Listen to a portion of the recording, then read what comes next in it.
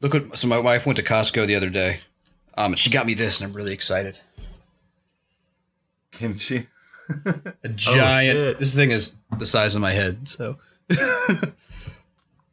you should eat it to celebrate the North and South Korea peace treaty. She did buy me like a giant 25-pound bag of rice too, so I might have to make some stuff soon.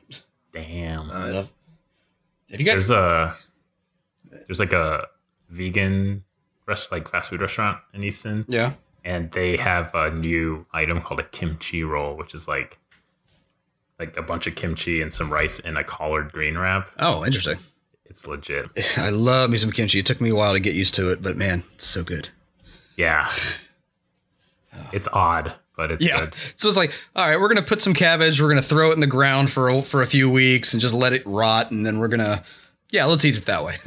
Yeah. Someone had that idea. And I know it's a preservation thing, but still, it's just kind of, It's like the first person that decided to put their mouth on a cow nipple. Yeah. I'm pretty sure it didn't happen that way. I could drink this.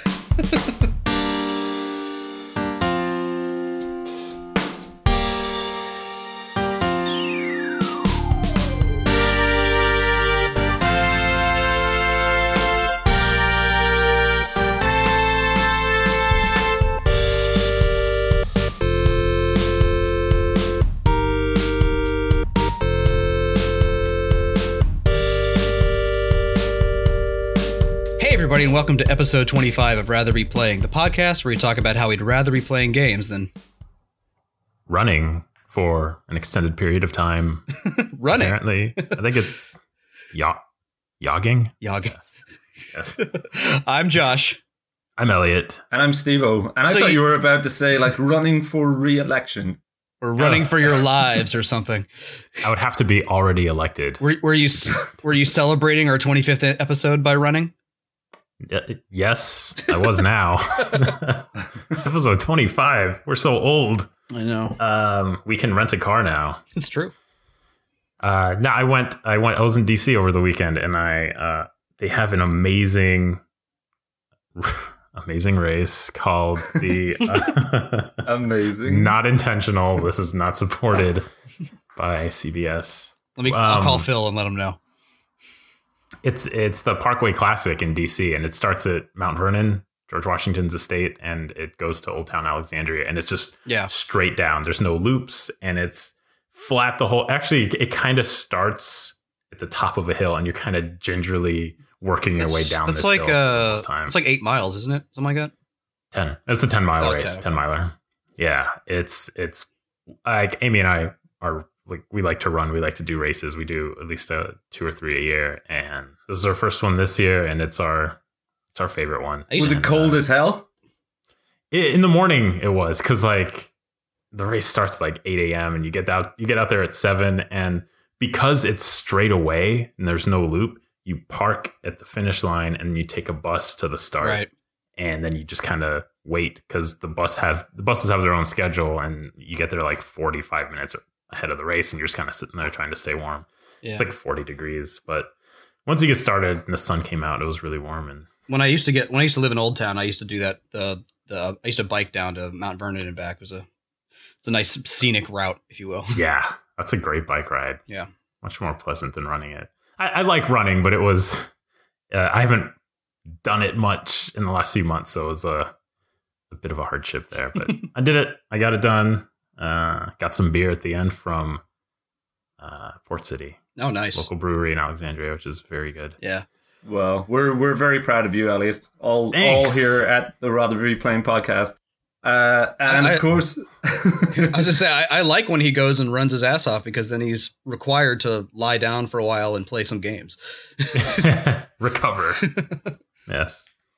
And I did. Actually, I couldn't play Cuphead lying down and recovering, but I played some games on my Vita, so. Oh, okay. It's always nice to have. So, yeah, I mean, you did. Are you going to keep us in suspense, or what the hell games have you been playing? Oh, are we going into it right now? Okay. Why not? Okay. So while I was recovering from my injuries, I turned out fine. So Josh has been talking about playing Xenogears recently, and it's one of my favorite games from back when I was a kid. Same here.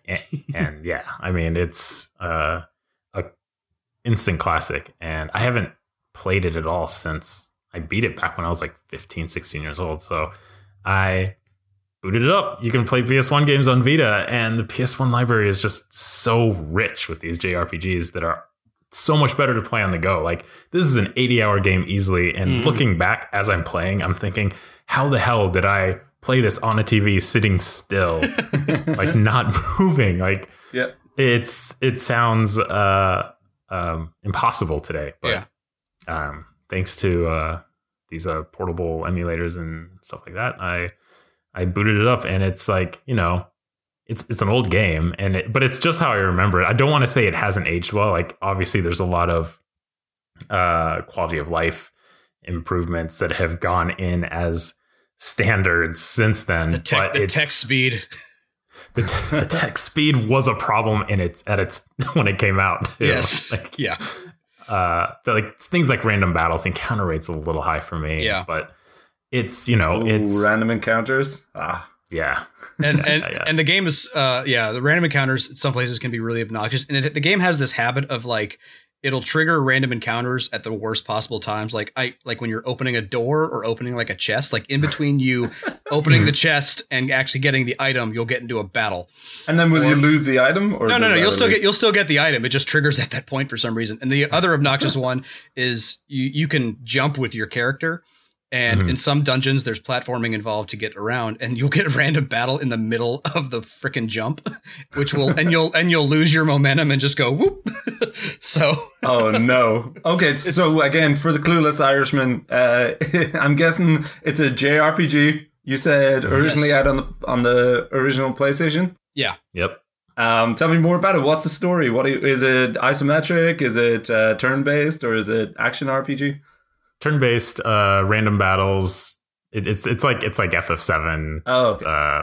It came out right around then as well. So you're just you're running around the world, and it's like it's fully 3D. So FF7 has pre-rendered backgrounds, and this is like you use the triggers to rotate the world around you. And FF7 had polygonal characters, but it's basically sprites in this game. Yeah, you're flat sprites in a 3D world. Yeah. Wow, that's interesting. Yeah, kind of reminds me a little bit, now that I think about it, of Octopath Traveler. Yeah, kind of. I can see that.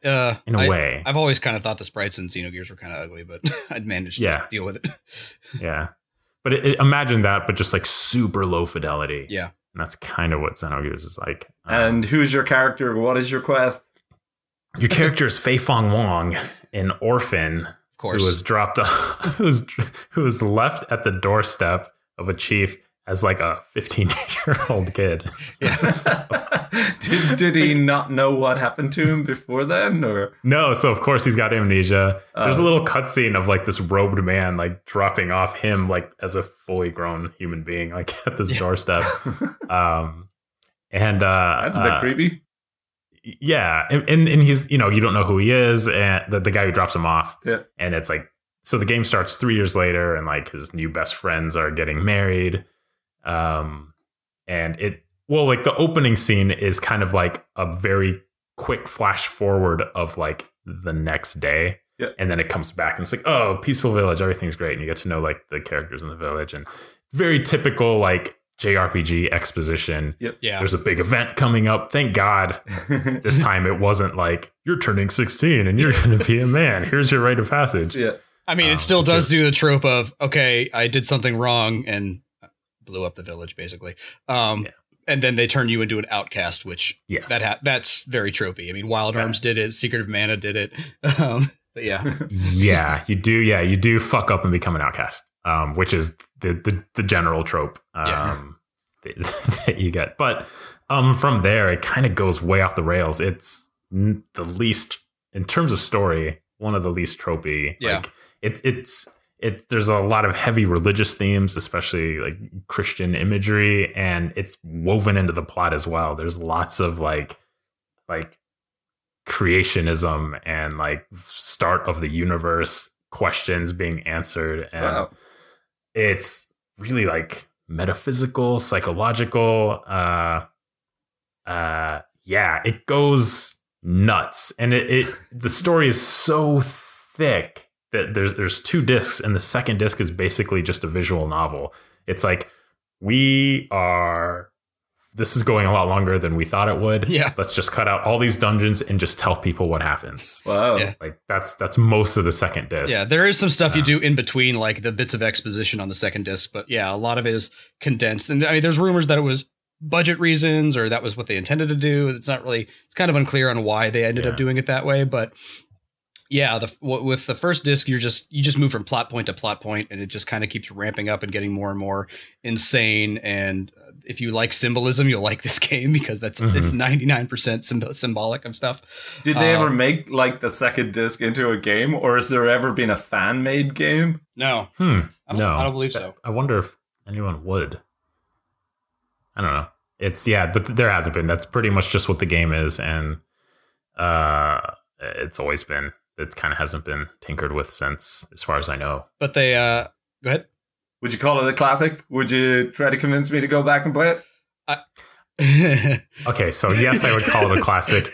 I don't think there's any way in this world that you would ever get through it. Yeah. Not that it's like hard, just I feel like it requires a level of attention that you'd be like, no, fuck this. I'm not doing this anymore. And in fairness, like, I don't think I have the patience. I would have the patience for it if I didn't have the nostalgia. Yeah. Like it's one of the most, I just said it earlier before we started recording, that it's one of the most adult stories that I read at that point in my life. And for a while after that. Yeah. Yeah.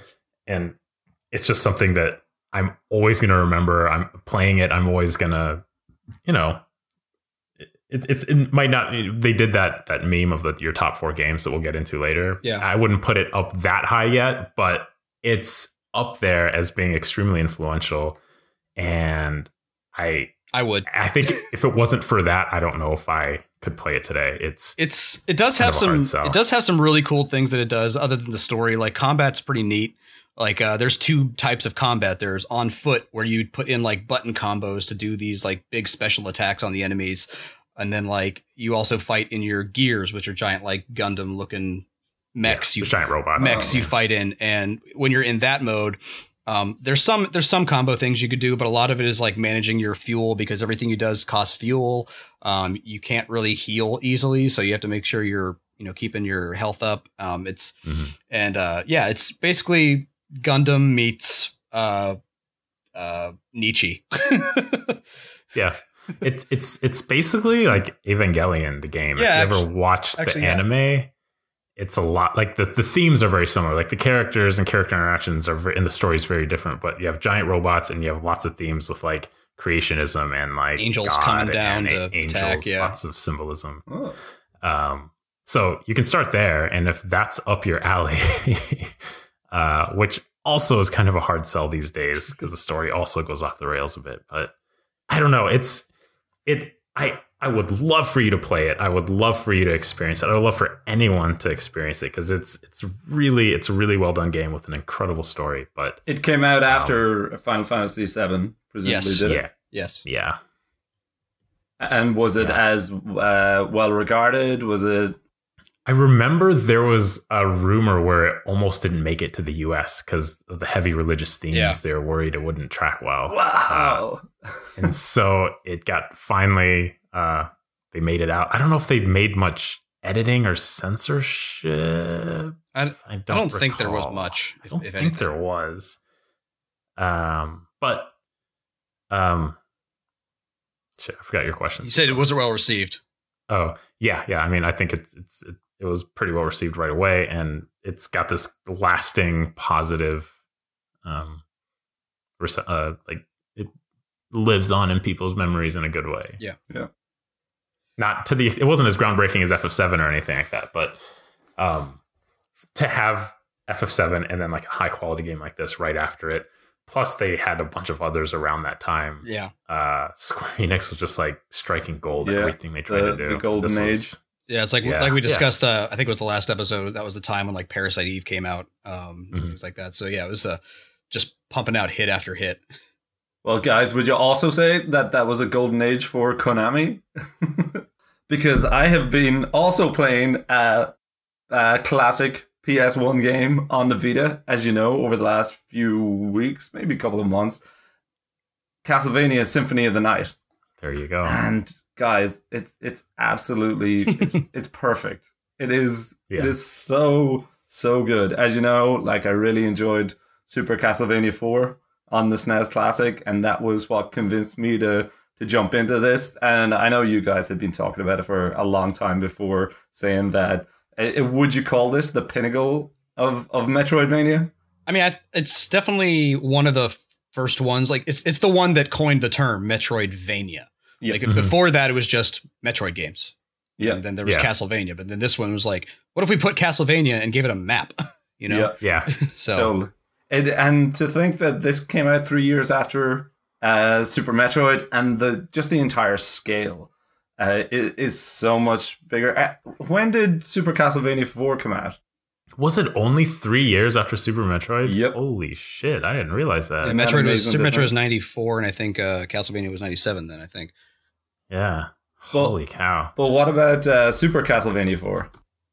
Super Castlevania 4, Super Nintendo, maybe. I'm interested in checking this. I didn't play it at the time, so I don't even remember. It was 91. Okay, so that would explain it. Because Super Metroid is a big step up from it. And then, but from Super Castlevania 4 to Symphony of the Night, this is a completely different game. This is like, expanded scope exponentially. It feels so much better. It feels almost modern. The animations are great. The gameplay is great. The combat.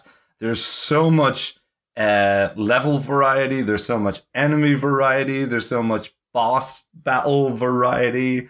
They've layered in a load of RPG elements. Everything from, they already had the special items from Super Castlevania 4, but adding into that, leveling up your character, weapons, being able to choose different types and different styles of weapons, which some of them have like special attacks. Yeah. Kind of doing the Hadouken move. Yeah. From Street Fighter. Different armor types, which all and different what do you call it? Rings and necklaces, items, accessories. Thanks, Josh. For that allow you to like unlock different areas and being able to turn into different animals or mist for some reason. Well, I guess you're a vampire. It makes sense. This is the first one where you're playing as not a Belmont. So Alucard. It's there's so much more. I'm just blown away by how modern feeling this game is, and the Vita is perfect for it because that combination of like a more modernized save system, that the save points are dotted throughout the map, similar to Super Metroid, right? But also for Vita being able to switch it off and switch back on again, the instant save, just not losing your progress from there to there. Made such a huge difference to me. Right. God knows it's not like I didn't look at that death screen enough, Let us go out this evening for pleasure. The night is yet young. How many times have I fucking read that and seen that what is it? Like skeleton of a looks like a bull or something. Bull skeleton when you die every time. Yeah. But this game is so good, and it takes all the great things from Super Castlevania 4 as well. The soundtrack is amazing. Yes. And so many of the enemy types, the enemy varieties you recognize from the earlier games. Yeah. It still packs a punch. It is quite challenging. Like I have thrown a lot of hours into this game and absolutely happy to do. Oh, and then it's got this silly story and ridiculous characters and cheesy dialogue. It is so good. Yeah. Every time you bump into that girl, Maria, just everything you both say is so packed with like stupid phrasing and just awkwardness. It's just emoting the hell out of everything. It is so good. What is a man but a miserable pile of secrets? Yeah. So, when you're done, if you want a challenge, you can play the game as Richter. Really? You can start right into that? Yep. Well, yeah. I don't think I've done that. Is it harder? Well, you don't equip anything. You have the whip. There's no item. You're just a man. You're just a guy. You're just a guy with a whip. I think you do level up and stuff, but that's it. No way. Yeah. Wow. It's hard mode. Yeah, basically hard mode for nothing. Yeah, I think all you got to do is put in, when you name your character, just name it Richter, and that opens it. Wow, that's kind of interesting. In the Sega Saturn version, actually, you could also play as Maria, but they didn't have that in the PlayStation 1. I didn't realize it was a Saturn port. I just love this game. I love, as I said, the cheesy dialogue. I love the bad localization. I love when you're like reloading your save and it's like reverse canyon or reverse areas in the. So I'm now in the inverted map. Yeah, and some of the areas are called like reverse caverns. Yeah, and it's REVERCE. It just cracks me up every time I read it. The British spelling, I believe. Yes. it's so good. But yeah, I'm adoring this game. I think I'm about 70% map coverage in the inverted map. And I don't want it to end. Do you think there's major stumbling blocks ahead of me, or the fact that I'm getting it through it at this pace? No. I don't remember stumbling too much other than like figuring out the boss strategy here and there. Yeah. But like you can always backtrack and find, where you need to go once you hit a wall. And if you want to break the game, I can show you how to break the game. I think I'm going to stick at it the way I am right now. I do think I should be able to get through it. The most recent boss I've got to is some kind of rotting flesh creature, and these big giant flies are flying at you. Beelzebub? That's Beelzebub, I think. Yeah, I feel like I need the like arcing axes so that I can throw them up to hit it, because right now I've got the daggers and I can't double jump high enough. At some point when I chop off the legs, I can't double jump high enough to attack it higher up. Do you not have the like boost jump thing? I can't remember what it's called, but like just shoot you vertically in the air. I feel like you should have that by now. No, I don't. Okay. Backtrack. I could be wrong. Maybe that's something you get around that point, but I know there's basically an item where you like press down, up, jump or something like that, and it just like fires you up and up, and you can repeat it. So it's basically like a space jump too. That's very Super Metroid-y, isn't it? But again, I can't remember where you get it, so you might not have access to it yet. But okay, maybe I have to find that. You can do a bit of Googling for me there, Josh, so I don't spoil anything else for myself. Yeah, that's a good idea. Yeah, find out whether that's in the inverted map or if it's in the regular map. Okay. But I've been loving Symphony of the Night, and I'm so glad. I have also been loving the other game that we played, which Elliot didn't mention while he was talking about his games, because he has hardly played it at all. Cuphead. Oh yeah. Yeah, Cuphead's pretty much the only thing I devoted my time to these past few weeks. So Cuphead is too hard. I couldn't do it, guys. How much did you try, Elliot? I tried enough. I turned it on. I got to the world map and said nope. No, I mean, I must have spent like a couple hours just like dying repeatedly, and I was like, man. But like, I got mad and I uninstalled it immediately. But then. When we recorded our last podcast, we talked about like how the different levels work. So some are supposed to be just bosses, and the ones that are levels don't have bosses at the end. Yep. And I was missing some strategy on one of the bosses I was stuck on. So I did reinstall it with the full intent of playing it some more. But I haven't. No. That's exactly it as well. It is all about strategy. Like, it does take good reflexes. It takes learning the patterns. But one of the major things that I realized after trying to beat that feckin' bee 5 feckin' hours was that you often just need a different weapon. Yeah. So for that one in particular, I didn't have a gun called the Lobber. And when I finally got sick of this after spending like 5 or 6 hours trying to beat it, I Googled it, and the guy was just using this other gun, and he just blitzed through it. And you got the Lobber? I actually didn't unlock that one. I used the Chaser on that one.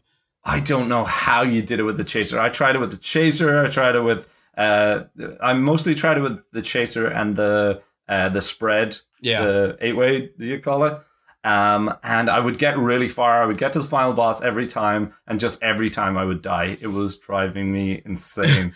Honestly, the hardest part for me on that one was the bullets. And then I finally figured out the pattern on the bullets. And then I used the 8-way up to that point. And then once you figure out the bullet pattern and she turns into the plane, that's when I started realizing how she fight. Because all she does is fire out those fists. Yeah, but those fists kept getting me. At some point, they seemed to get harder. At first, I thought I had them down, but then... I don't know. I was able to figure out the pattern on that one and just held down the chaser button, and eventually she just died. So, yeah. Cuphead, yeah. Elliot, all that I can say about Cuphead is that it is the best game that I absolutely despise. And it's also the most terrible game that I absolutely adore. It's just, I'm constantly just peaks and valleys, just like hating it. Something's taking me forever. I'll never do this. And by the way, a lot of this is on a stream. If you want to go check out, go on the YouTube channel, search for Rather Be Playing. I think I'm up to 88%.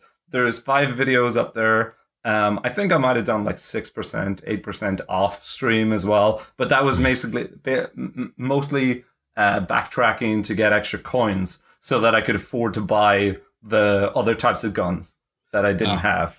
And it was worth doing that because then I got on the stream with that lobber and I blitzed through about three levels in about an hour, which is good for me, to be honest. I really should have, if I was dog shit tired last night. Like I got home around like 10 and I was just like, I gotta make sure I'm farther than Steve-O in this game when we record. So good motivator. So I booted up. I should have streamed it, but like, so I finally, in the third world, the only one that I had beaten so far was the pirate ship. So I finally just said, screw it. Let's go. I fought the bee. I got like 2 tries. I finally got it right. And then I was like, well, I got time. And I just got in like some sort of zone where I was able to like blitz through the rest of the bosses in world 3. And, the only one that gave me some issues was the junkyard one until I finally figured out the stupid pattern on that thing. Yeah. And realized like the second form was the appropriate time to use a super. And so all I was left with was the train and then the final bosses. And this morning I woke up and I was like, I got some time. Let's give it a shot. And surprisingly it went okay. So finally I beat it. So just this morning you beat it. Yeah. I just beat it this morning. And then I totally skipped the 2 run and guns in World 3 because 1, I didn't need the coins. And 2, they were fucking hard. Just like, I'm sure if I beat my head against it enough, I'd be fine. But I was just like, I don't have the patience. I've got the weapons I need. Let me just go fight the bosses. What was your runtime? How long did it take? Let me see how long it said in Steam as far as how long it was open.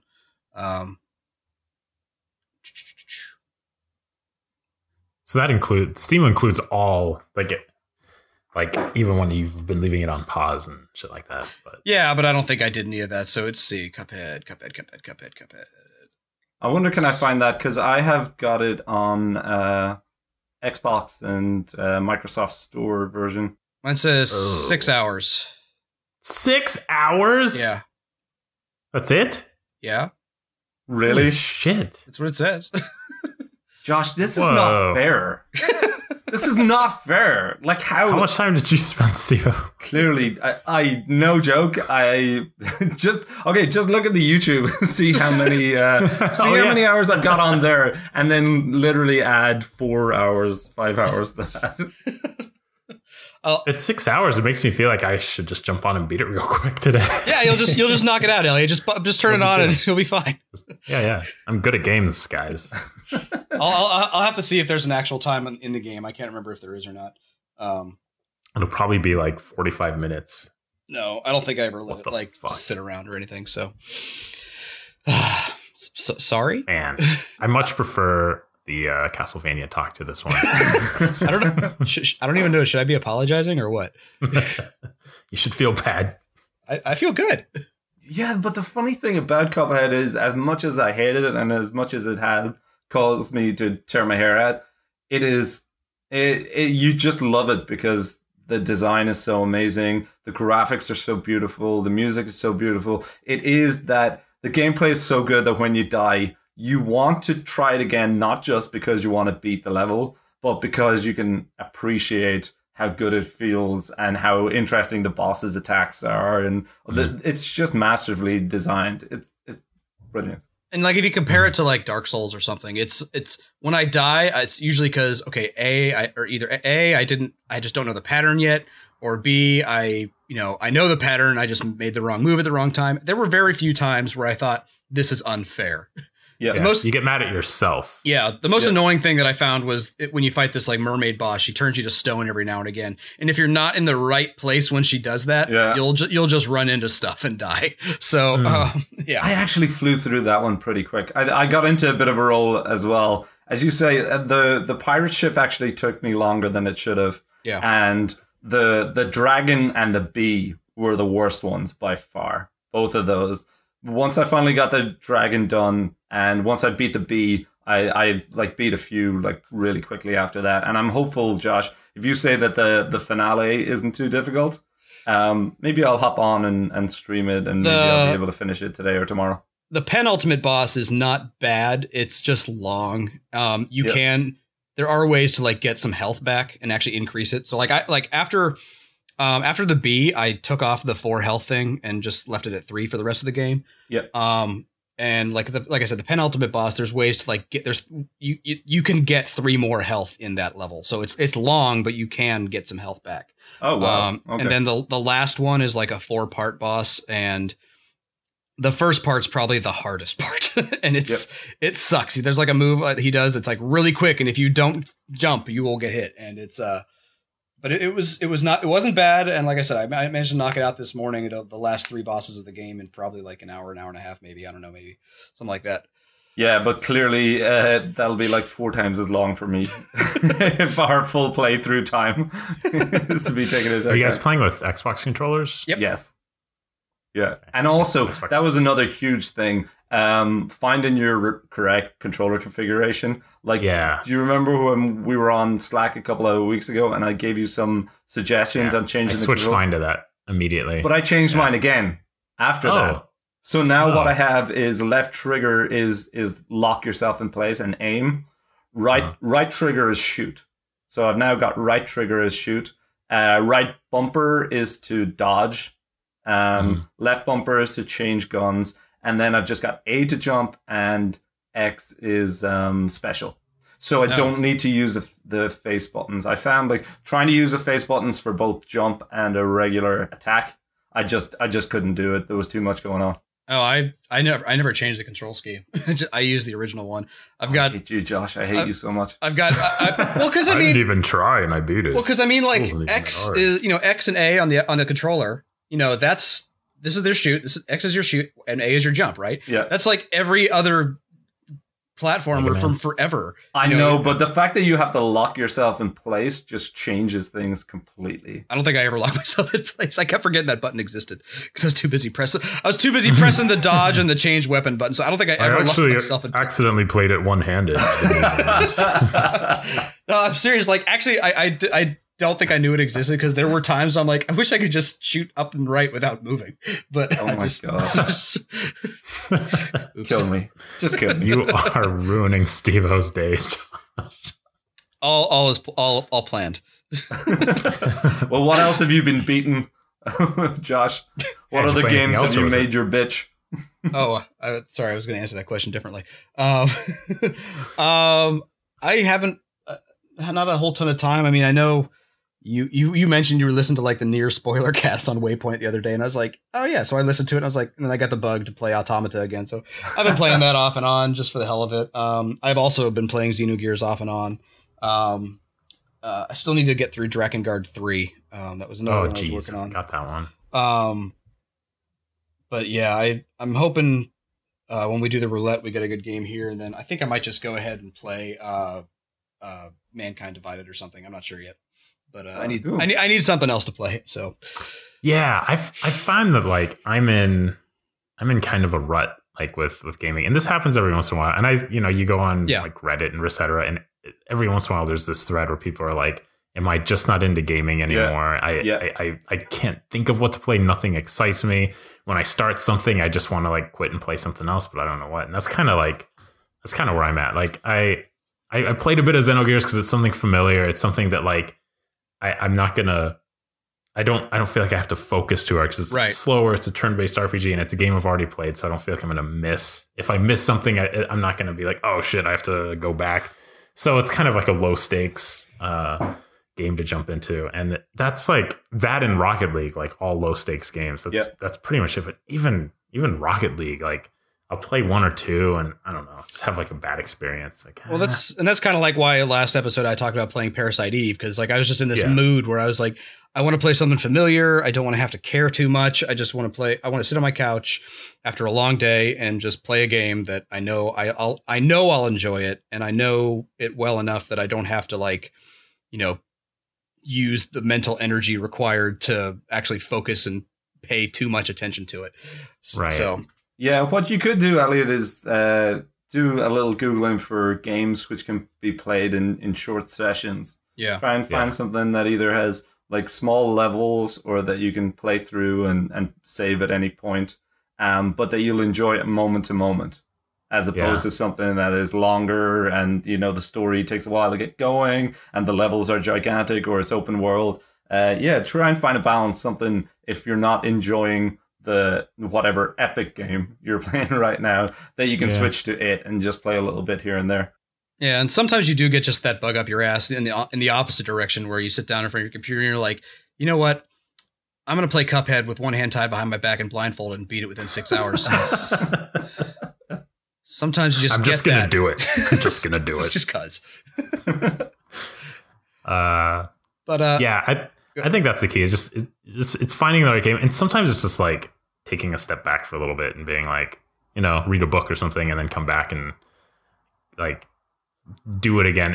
And I don't think it's my first thing was, this is because I can't buy new games. Like if I had God of War, I'd be doing it. If I could get Celeste, I'd have no trouble. But I think it's more than that. I feel like, I've got Nier Automata, I've got Horizon Zero Dawn, I've got Bloodborne, I've got Persona Hellblade, 5, all these Persona 5, FF15. I've got all these amazing single player games that I haven't even booted up hardly, and so like adding one to that isn't gonna solve. Well, once you finish Horizon, play Nier or something, and we'll coach you through it.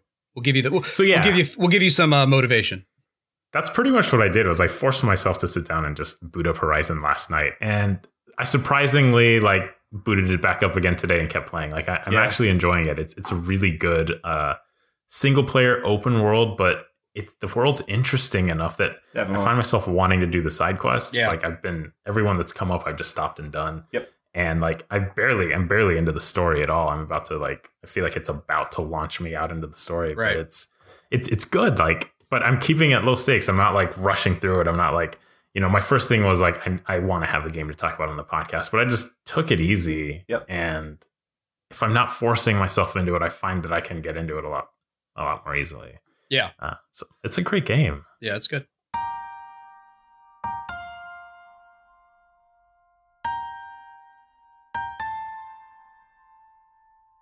What you said before about like, wanting to play something more like familiar and something that you love, that actually it's actually a pretty good transition to our next topic, which was, if anybody's been on Twitter lately, that you've seen this hashtag GameStruck or GameStruck 4 or whatever it is being passed around a lot, which is basically list the 4 games that made the biggest impact on you, in your gaming career, life, whatever. So I thought about that and kind of, we've been talking lately about these, sitting down and playing games that we know we loved and stuff we just keep coming back to. And I thought this might be a good thing we could actually discuss here. I think I'll just start. I mean, so the 4 games that I picked were, I actually agonized on a couple of these, but some of them were pretty obvious. And, because I know I've yelled at, like, for instance, Steve-O in the past when I really wanted him to play Chrono Trigger. Chrono Trigger was the first RPG I ever played, and it was, I don't want to say it's all been downhill from here, but it really grabbed me. It was a fantastic game, just all over, and we've covered this before, so I'm not going to get too heavy into it. But once I played that game, I got the bug, and I immediately bought like Final Fantasy 3. I played FF2. I tried like all the other Square Enix games and whatnot that were on the Super Nintendo. I sat down and I just started plowing through a bunch of them, and it just kept me going forever. And RPGs are now my favorite, genre. And again, another one of these, I wavered back and forth between these two, Xenogears and Digital Devil Saga. We already covered Xenogears. I ended up picking that one just because it was one of the first games that made me really care about the story, like playing a game for the story. Xenogears had a lot of other great things about it. I liked the combat and things like that, but the story was what kept me going and really making me interested and immersed in the game itself and the world. The music. And the music too, yes. I meant to mention the music when we were talking about it. Yeah. And it's some of the best Mitsuda. Yeah. What we've also mentioned on here is he composed Chrono Trigger and Chrono Cross. Yeah. Oh, he did those as well. Wait, the same guy who did Chrono Trigger did Xenogears. Yeah. Yeah. Wow. And they're both. It's an amazing soundtrack. All those Square games are like masterpiece soundtracks because of him. Yeah. He on Chrono Trigger. Is the other one too. Yeah. Chrono Trigger is definitely the greatest soundtrack I've ever heard.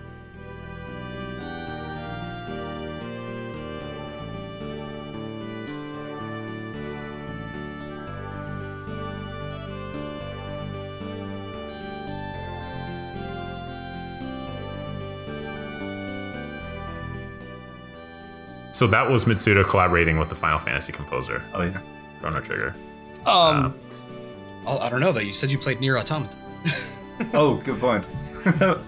So I debated Nier Automata just because it's definitely shot up to be one of my favorite games, but I think it's too recent for it to. I could say it's really left a major impact. Yeah. So I was kind of looking back on older games that I played, and this one's going to be kind of weird because nobody. When you rank these games, this one usually ends up on near the bottom. Not because it's bad, because they're all good. It's just like the least good, if you will. Mega Man 4 was probably one that I would put as what made the biggest impact on me. So when I was like 7 years old or something, there was a youth center I would go to after school, and they had an NES there. And a lot of times I was just like, I want to try this Mega Man 4 game they had. They had Mega Man 2 also, but 4 was the one that I think I first beat. And and it was just I don't know, like I know it's a lot of people don't put it up as far as like Mega Man 2 and 3 and things like that, but it's just something more difficult. No, it's actually pretty simple. Honestly, it's the first game that added Josh. It's simple for Josh. It's the first game that added the Mega Buster, the charge shot. And so that you start doing 3 damage to things instead of 1. And I think I don't know. I would just sit there for like however long I was allowed to rent out the game before someone else wanted their turn.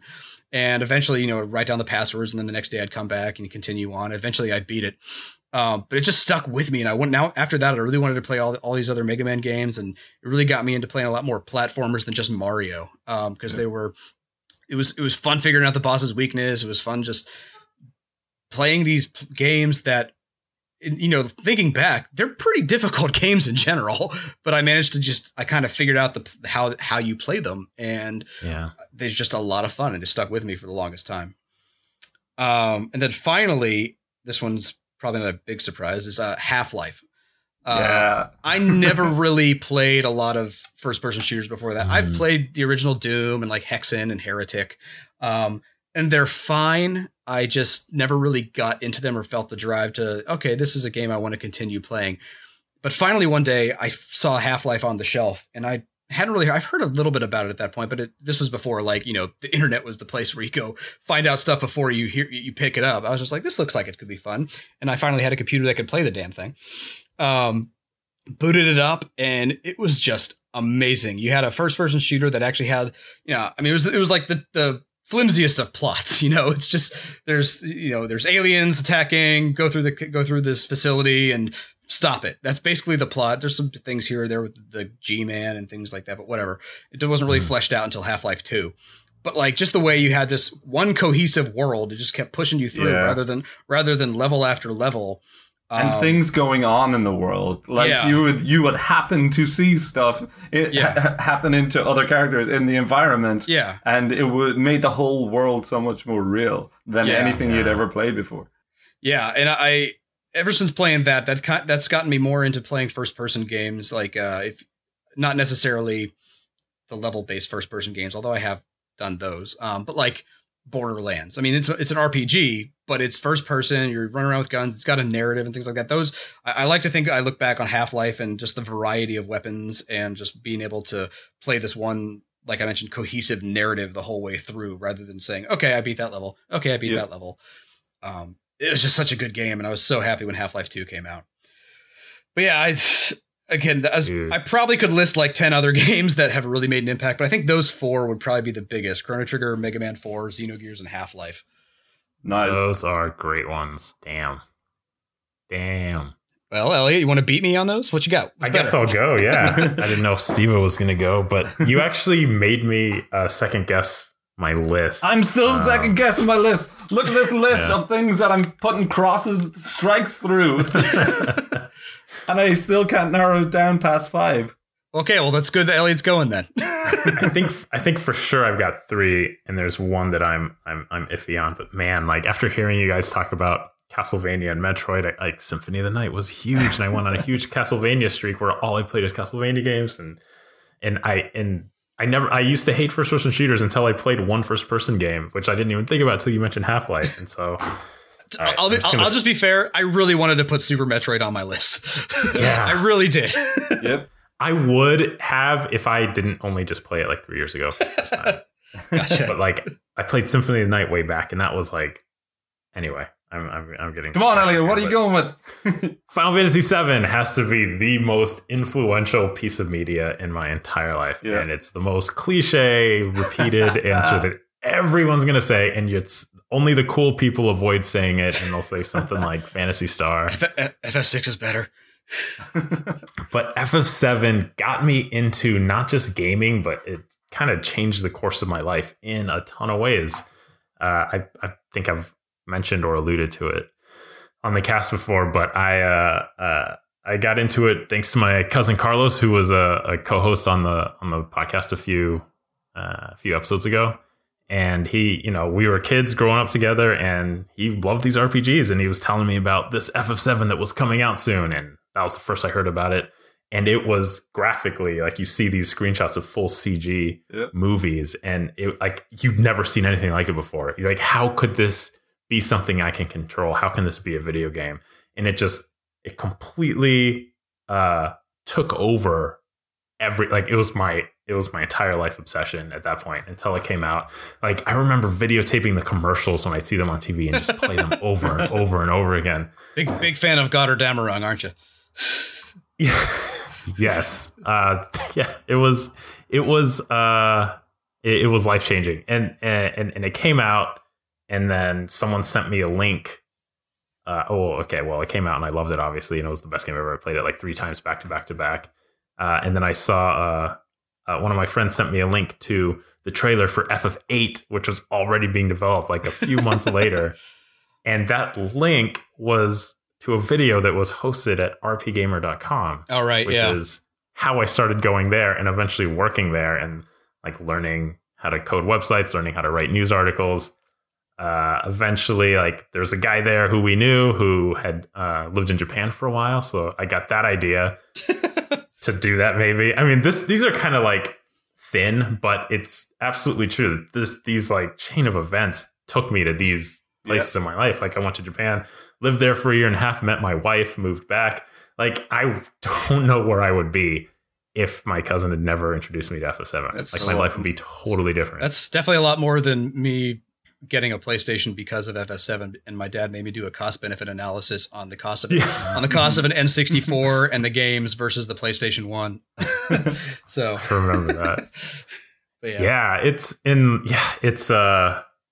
and of course after FF7 I fell in love with JRPGs, so that was my gateway, and I'm still a huge Final Fantasy and JRPG fan to this day. So that's the cornerstone of my like gaming universe, as cliche as it is. Next one, Metal Gear Solid. Oh, nice. Amazing game that the series it's still like between that and Final Fantasy, like I'm always going to buy any game with that title in it because it's just groundbreaking. The storytelling, the fucking Kojima. How's Metal Gear Solid Survive treating you? Okay, well, I guess fair enough. I will not necessarily buy everyone, but I mean, I bought like Document of Metal Gear Solid 2. Remember that? Yeah. It was just a documentary, and I bought the Ghost. I was about to ask if you bought Ghost Babel. Yeah.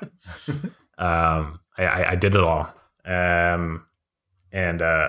Shit, what else was I going to say about that? Oh, I got into it on a fluke as well. I had a GameStop, a game shop, like a local game shop whenever I was growing up, and they would modify consoles to play like Japanese games. Yeah.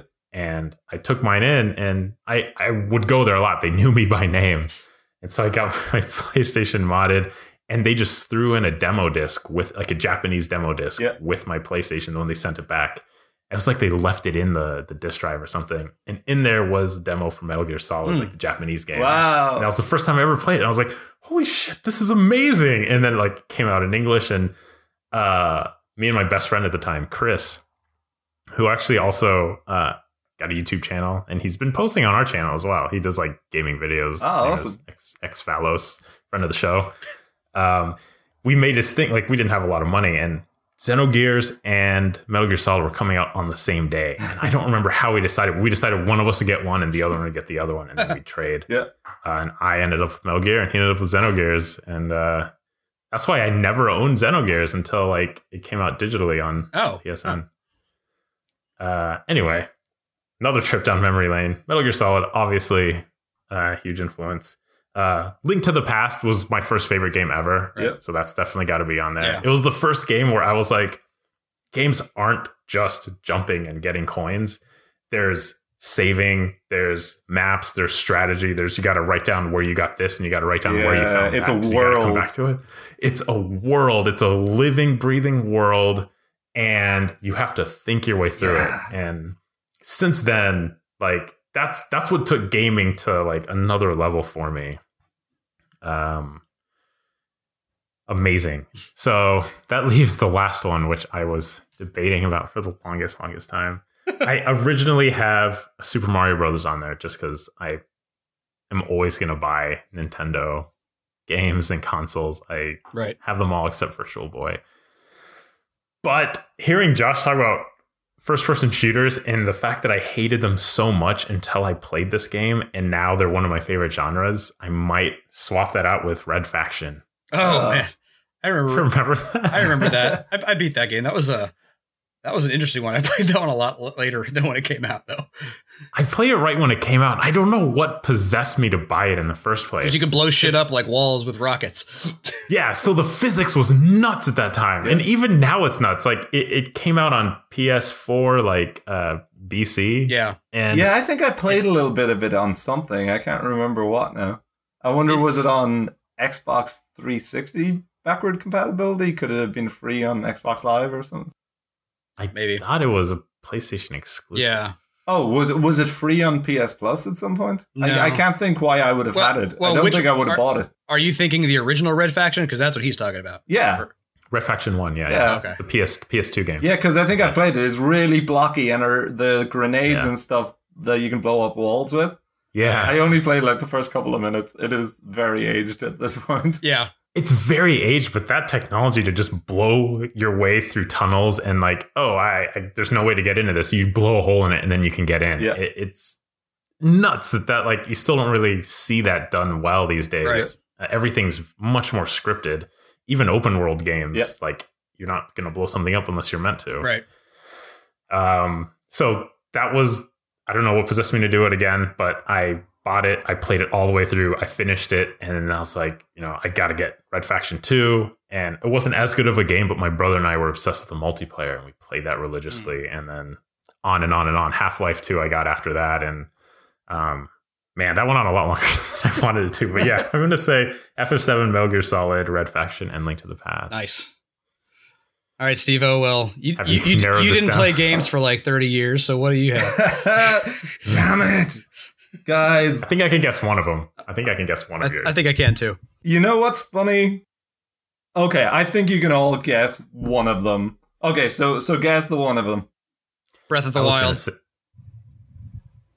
No. I was going to say Monkey Island. No, actually, both good guesses, but no, they don't make it. Okay, so the first one is actually the first chronologically, is Doom 2. Ah, okay. So my brother went off to college. We were living in Ireland, and he went off to college in Wales. And then after a few years, he went over to the US, to Iowa, to study a master's in mathematics. And because he was leaving all his stuff behind, he left his Pentium 60, which he had like saved up for while in college, and he had bought in Wales. He left it with us in Ireland while he was over in the US studying. So all of a sudden we had a Pentium 60 and we had Doom 2 and we had Descent on it. Oh, right. Descent. And Doom 2 was just so good. Like we didn't even have a sound card or anything on this. It was just like a PC speaker or whatever.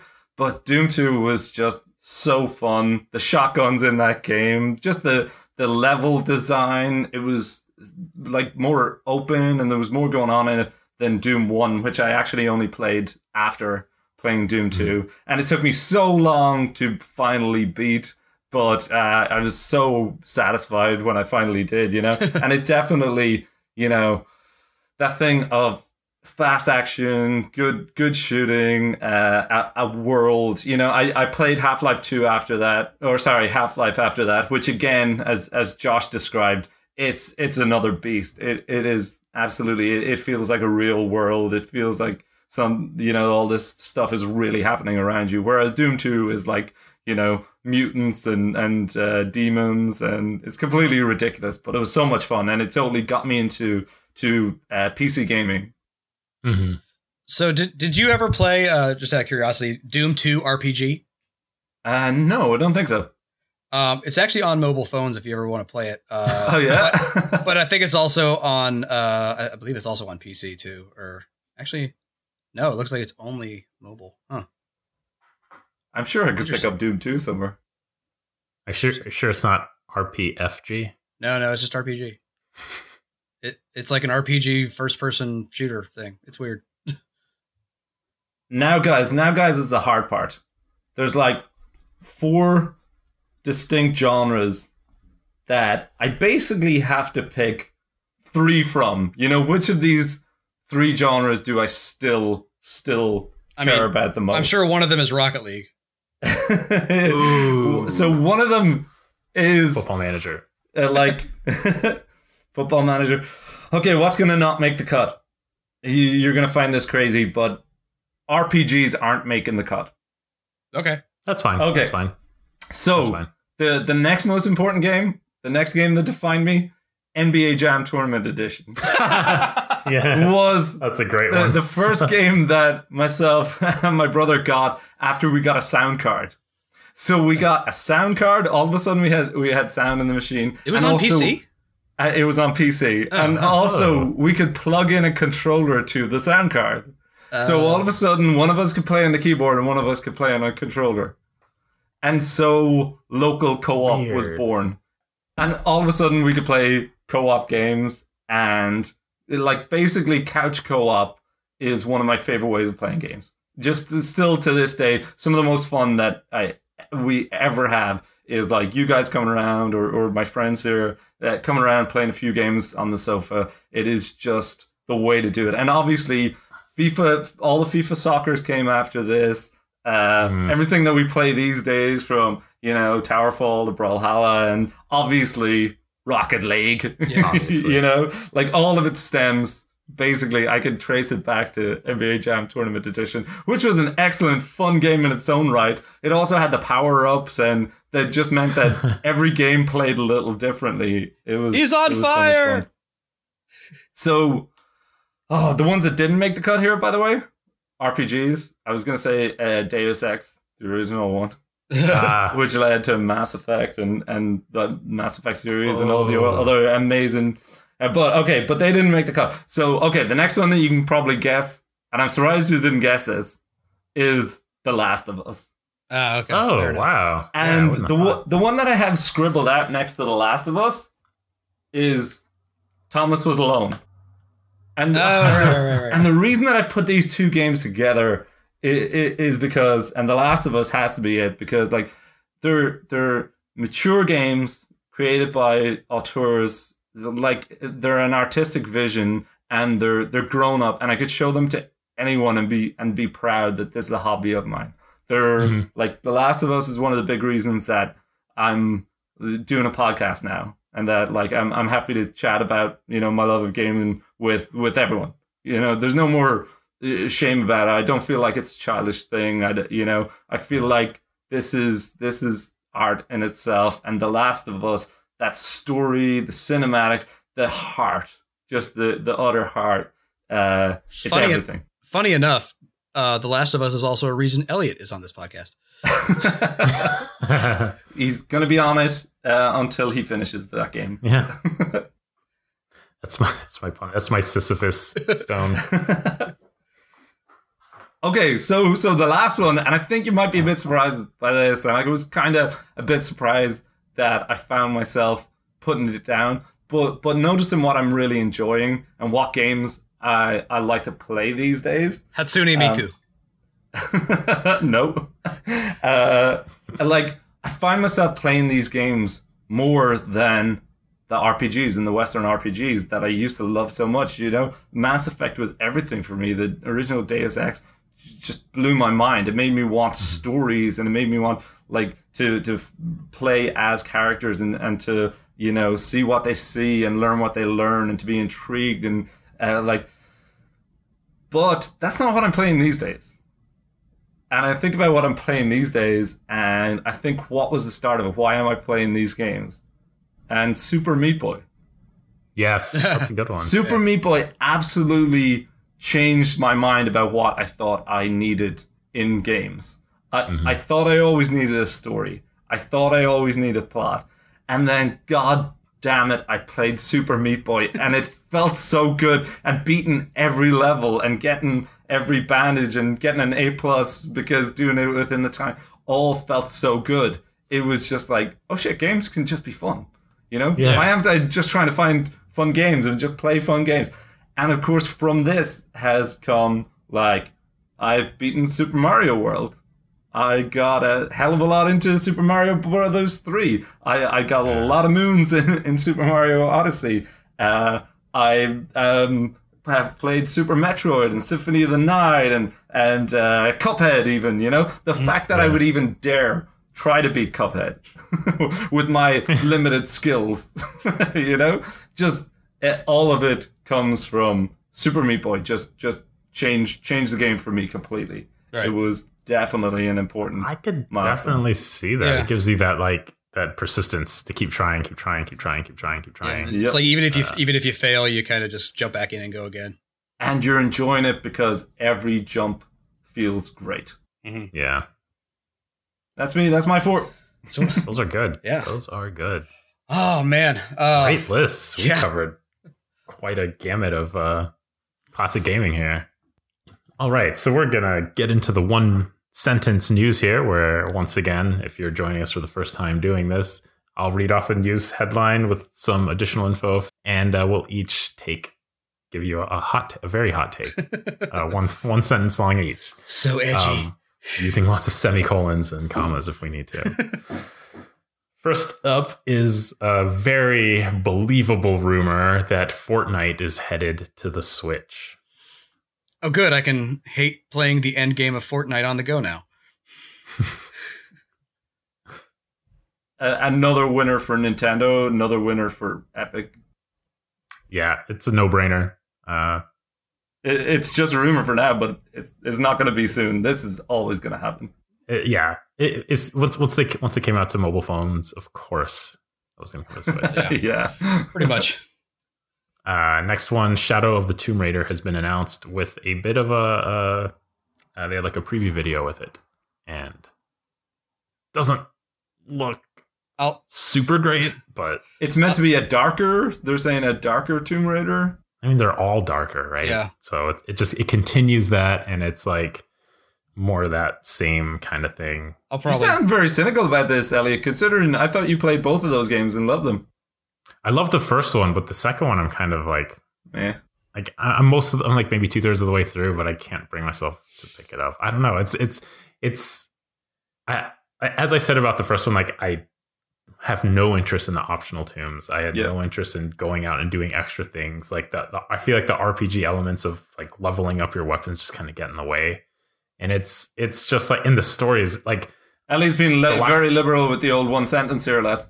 No, I'm explaining the headline and why it wasn't because like the review came out and initial impressions from like media outlets was not positive. Yep. And this is why. And I'm just saying like my experience with the previous games, it just seems like it's dark for the sake of being dark. And I the last time I played it, I was also playing Uncharted Lost Legacy, and I think I talked to one of you, maybe Josh, about it, or maybe I put it on the podcast, but the characters, the story, like it's so much simpler in Lost Legacy because it's just an expansion, but you care about, they're so much more human. You care about them so much more. And then you switch to Tomb Raider and it just seems like a really bad, shitty action movie. And like, there's nothing. Oh yeah. But you were saying it's because she's by herself and she's just basically talking to herself. Yeah, you need some banter. Yeah. Yeah. It just doesn't feel natural. Yeah. And that's not the only problem with it, but it's just part of my like, I don't care about the resolution of the story as much as I did. Yeah. I didn't really care too much about the story in Tomb Raider 2013, but it was fun enough on its own. So if this one's fun, I thought it was fun. I'll probably give it a shot. I'll probably give it a shot at some point. Yeah, exactly. I'm kind of the same. This is the junk food of action adventure games. It's like I'm not going to pay full price for it, but I'd probably pick it up and make my way through it and have a decent enough fun time with it. Yeah, I think this formula is getting long in the tooth for me, and it's just like your sentence. I guess I'll end it there. All right, next up, Nintendo Labo is finally out for everyone who's been waiting for it. However, it only sold 30% of expectations in Japan. I think it sold 30% of its inventory, not necessarily expectations. It's kind of a weird. It's kind of a weird headline. Okay, but yeah, I don't have anything against the Labo. I'm just not really sure who it's for. It's like marketed to kids, but it's also got like this programming aspect to it, and yeah, it's for families. It's for kids and adults to build things together. Maybe I think it's a neat concept. I just don't think it has a lot of staying power. We'll see, but yeah. Yeah, I think we might see some interesting things come out of it. I can't imagine that Nintendo are going to lose a lot of money on it. I still think selling cardboard. Cardboard's expensive. Yeah, I think it was still worth their experimentation. I'm still glad they did it, and hopefully we see some cool things out of it. Yeah, I don't think it's over. I think they laid a lot of thick groundwork for stuff that can be built on forever, pretty much. It's a laboratory. Sorry, but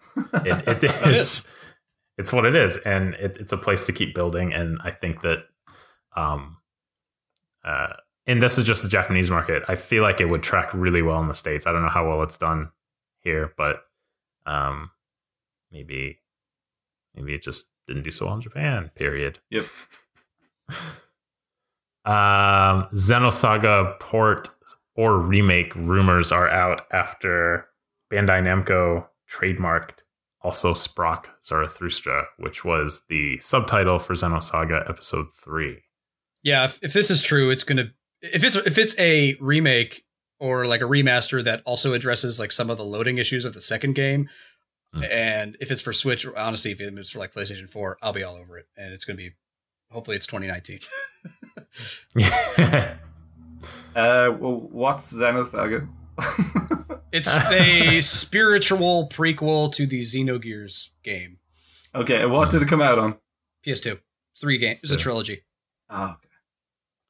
So the full history really quick. When Xenogears came out, the original plot was that was going to be the 5th game in a 6-game series. Oh. And then that kind of like Square Enix didn't do anything with it. And then Namco Bandai. Monolith Soft. I guess it was just Namco at the time. Monolith Soft, who does Xenoblade and stuff. They picked up the rights, but because Square Enix still had a lot of the IP rights for a lot of the words they used, they had to change some of the things around. But the original idea was that they were going to basically make episode 1 of this 6-episode arc, and then 2 and 3 and 4. But then they did Xenosaga 1, and then when episode 2 came around, instead of making it the next, these are all supposed to be like tens of thousands of years apart too. They made it a direct sequel to 1, and then 3 is a direct sequel to 2. So like the trilogy could kind of be, it's not exactly what was planned out for the original episode 1, but it could probably be condensed into being the episode 1 of this series. But again, they're, different developers, and not everything is exactly the same. And there's mostly a lot of callbacks to Xenogears. So yeah, they're related, but not necessarily canon together, if you will. Yeah. Yeah. They kept changing directions. They kept changing like developers and story writers throughout the development, and it kind of went to shit. And they're like, 3 is going to be the last one, and they ended it there. Yep. I agree, Josh. I would be very excited for this. This is Xenosaga Episode 1 is a game that I've started over 100 times and I've made it to the very end at least twice, but haven't finished it yet. So this would be a really good way to get me to finish. I mean, I loved 3 so much that I plowed through it as quickly as possible so I could write the review for RP Gamer. I remember that. You and whoever else was doing it, you guys were loving it. God of War just came out, and it is as good as everyone said it was going to be. God damn, no new games 2018. Yeah. I mostly just want to play it just so I can stop being wary of spoilers. Yeah. Yep. I have $70 in PSN credit, and it's really hard not to spend it all on this. But I'm holding out for a sale. Sony added 8 million new PS Plus accounts in the last 12 months. And this is since they have also mentioned that we're going to be getting a lot less for our PS Plus memberships going forward. Only 2 PS4 games after next year. But that's interesting, but hopefully they give good games. Hopefully the standard keeps up. The ones coming up this month sound good. It's Beyond Two Souls, and what's the other one? Rayman Legends. Rayman Legends, yeah. Good pair. So yeah. I'm surprised they're bringing in this many. It's like still I'm trying to think of what happened that's like made those numbers increase like that. I guess maybe they've just been selling well, but I can't seem to pinpoint any specific thing. Fortnite. You don't need PS. I don't think you need PS Plus to play Fortnite. I don't think you need PS Plus to play free to play games. Yeah. Oh, you don't? Online. Oh, that's interesting. Okay. At least that was the case. Yeah. I wonder then, is it people who just bought it for Fortnite and then they're like, oh, I'll get free games if I... Maybe. I don't know. If I sign up for this. Could be. Possibly. Breath of the Wild finally beat Twilight Princess to become the best-selling Zelda game ever. Considering I don't know how anybody beat Twilight Princess after playing the tutorial, I am not shocked. Well deserved. Twilight Princess is a great game. Breath of the Wild is one of the best games ever made. Yep. It had to get there eventually. Totally understand how, and not that many people had Wii U, but everyone who has a Switch must have this game. Yeah. The attach rate's insane, isn't it? It's like 70 or 80% of people Switch have Breath of the Wild at some point. It was like sometime last year. I believe it's a system seller. So yeah, definitely. And the last and probably biggest, but in a way not as surprising piece of news that we have is that the current acting president of Nintendo, Kimishima, is stepping down. It's like 68, right? Something like that? Yeah, he's in his late 60s. And when he took the position, it was after the previous president, Satoru Iwata, passed away. And they just needed someone to kind of take the helm. And they said at the start that he's only going to be there for about a year. And before they groomed a new CEO, who is going to be Shuntaro Furukawa, who is a marketing expert with close ties to Pokemon, fluent in English. He played a key role in creating the Nintendo Switch, and he's 46 years old, so he could be there for a very long time. So Pokemon Switch confirmed. Probably, yeah. Yeah, as always, I just can't wait to see what Nintendo come up with next. It'll be intriguing to see what kind of direction he takes them in. Yeah, I hope he's like, it sounds like he's an exciting guy, and I hope he does the Nintendo Directs like Iwata used to do. Yeah. Just for reference, Iwata was 42 when he became president. Yeah. So they like picking young guys to kind of keep it going for a while. Yeah. All right. Well, that was the one sentence news, and we got one last thing to do before we wrap this up. Got the backlog roulette. New games. So 2 episodes ago, we landed on Cuphead, which was my choice. The other two that were remaining, Elliot chose Rime, and Steve-O chose Oxenfree. Guys, I'm going to toss the desk here. I'm just going to flip the table and these 3 games, Transistor, Rime, Oxenfree. I haven't even announced what I was picking, but all right, whatever. Transistor. sorry. Stepping on toes. but come on. After playing Cuphead, after me wanting to tear my own hair out, we need something more challenging than this. I'm changing mine to Bloodborne. That's it. Need something more doable than that. That's what I was thinking. I thought you wanted us to pick relatively short games, which is why I picked Transistor. I do, but I feel like we need something. We need some kind of X factor in the list here. We need something, some kind of wild card. Is Bloodborne too much? Is there anything else? Elliot hasn't beaten Dark Souls or Demon Souls. Which was the one you were playing? I was playing Demon Souls. I forgot I was playing that. I should get back to it. And you don't think, Elliot, this is the push that you need? I mean, yeah, I'll play it if we roll it. I'll at least start it and try it out and see how it goes. Okay. I'll leave Oxenfree because it's going to get picked this time, and then next time we'll do Bloodborne. Yeah. I mean, that's the thing. Like, we pick one, and the next time we pick a new one. Yeah. Every time. And Josh, you don't have to do Transistor. We haven't rolled yet. If this discussion has changed your mind. I kind of wanted. I mean, it's not a really challenging game. I was kind of hoping maybe we could play like Borderlands 2 together or something. But I don't Is it long? How long do you think it would take us? Actually, that would be great fun to stream, wouldn't it? It's a fairly long game. I mean, I don't think it'd be something that we'd finish in 4 weeks, especially if we're playing it together. But I mean, that's the thing. You could play if you want to play like a single player character and then also have a multiplayer one that we do together. That way. I mean, I'd be okay with that. But again, if you guys are up to it, I'll put it on here. But yeah, put it on there. At the very least, Elliot, we can make it our business to play some as a group. And then we can consider that, having played it. Okay. All right. So I'll pick Borderlands 2 then for you guys, just because you've played it 100 times. I know I have. Yes. But I would play it again. I like it. All right. So if we roll a 1, we get Borderlands 2. If we roll a 2, we get Rime. And if we roll a 3, we get Oxenfree. So, okay. Here we go. What do you think it's going to land on, guys? I think we're going to get Oxenfree. Steve-O? Yep. I think it's going to be me again. Let's see. Roll. Oh, it is. Okay. All right. So I guess we're doing Borderlands 2 then.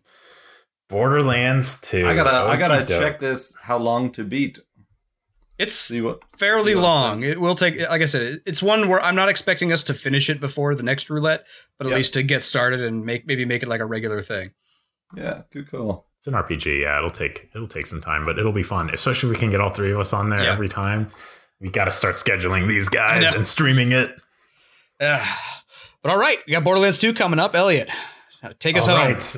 I think that is quite enough from us today. Thank you for listening if you're still here. We'll be back in 2 weeks, and we'll hopefully have this game finished 2 weeks after that is the plan. But as Josh just said, we'll probably keep it going. But in the meantime, you can check us out at ratherbecast.com. We're on Twitter. Our podcast Twitter is at RBPcast, and we have our own Twitters that we're pretty active in, at RBPJosh, at RBPElliot, at RBPStevo. We're on YouTube. We are on SoundCloud. We are anywhere you find your podcasts. Feel free to jump on there, give us a like, a subscribe, leave a comment. We stream games on twitch.tv/ratherbyplaying, and then we put the VODs on our YouTube channel there. And am I forgetting anything? Is that about it? I think that's it. Good job. All right. Yeah, that went quick. Look out for me finishing Cuphead on a stream, hopefully. Oh, fingers crossed. If you have any questions at ratherbycast.com. Sorry. We'll try to read them on the cast. But yeah, Steve was going to finish up Cuphead, and we'll definitely stream some Borderlands 2 over the next couple of weeks. Yeah. Yes. And Elliot's going to try and finish Cuphead too. I do want to play it. I was looking for that excuse to play it ever since I got it, and then I had the excuse and I haven't played it. All right. Well, see everybody in 2 weeks. Thanks for listening. See you guys. Thanks a lot. Good luck now.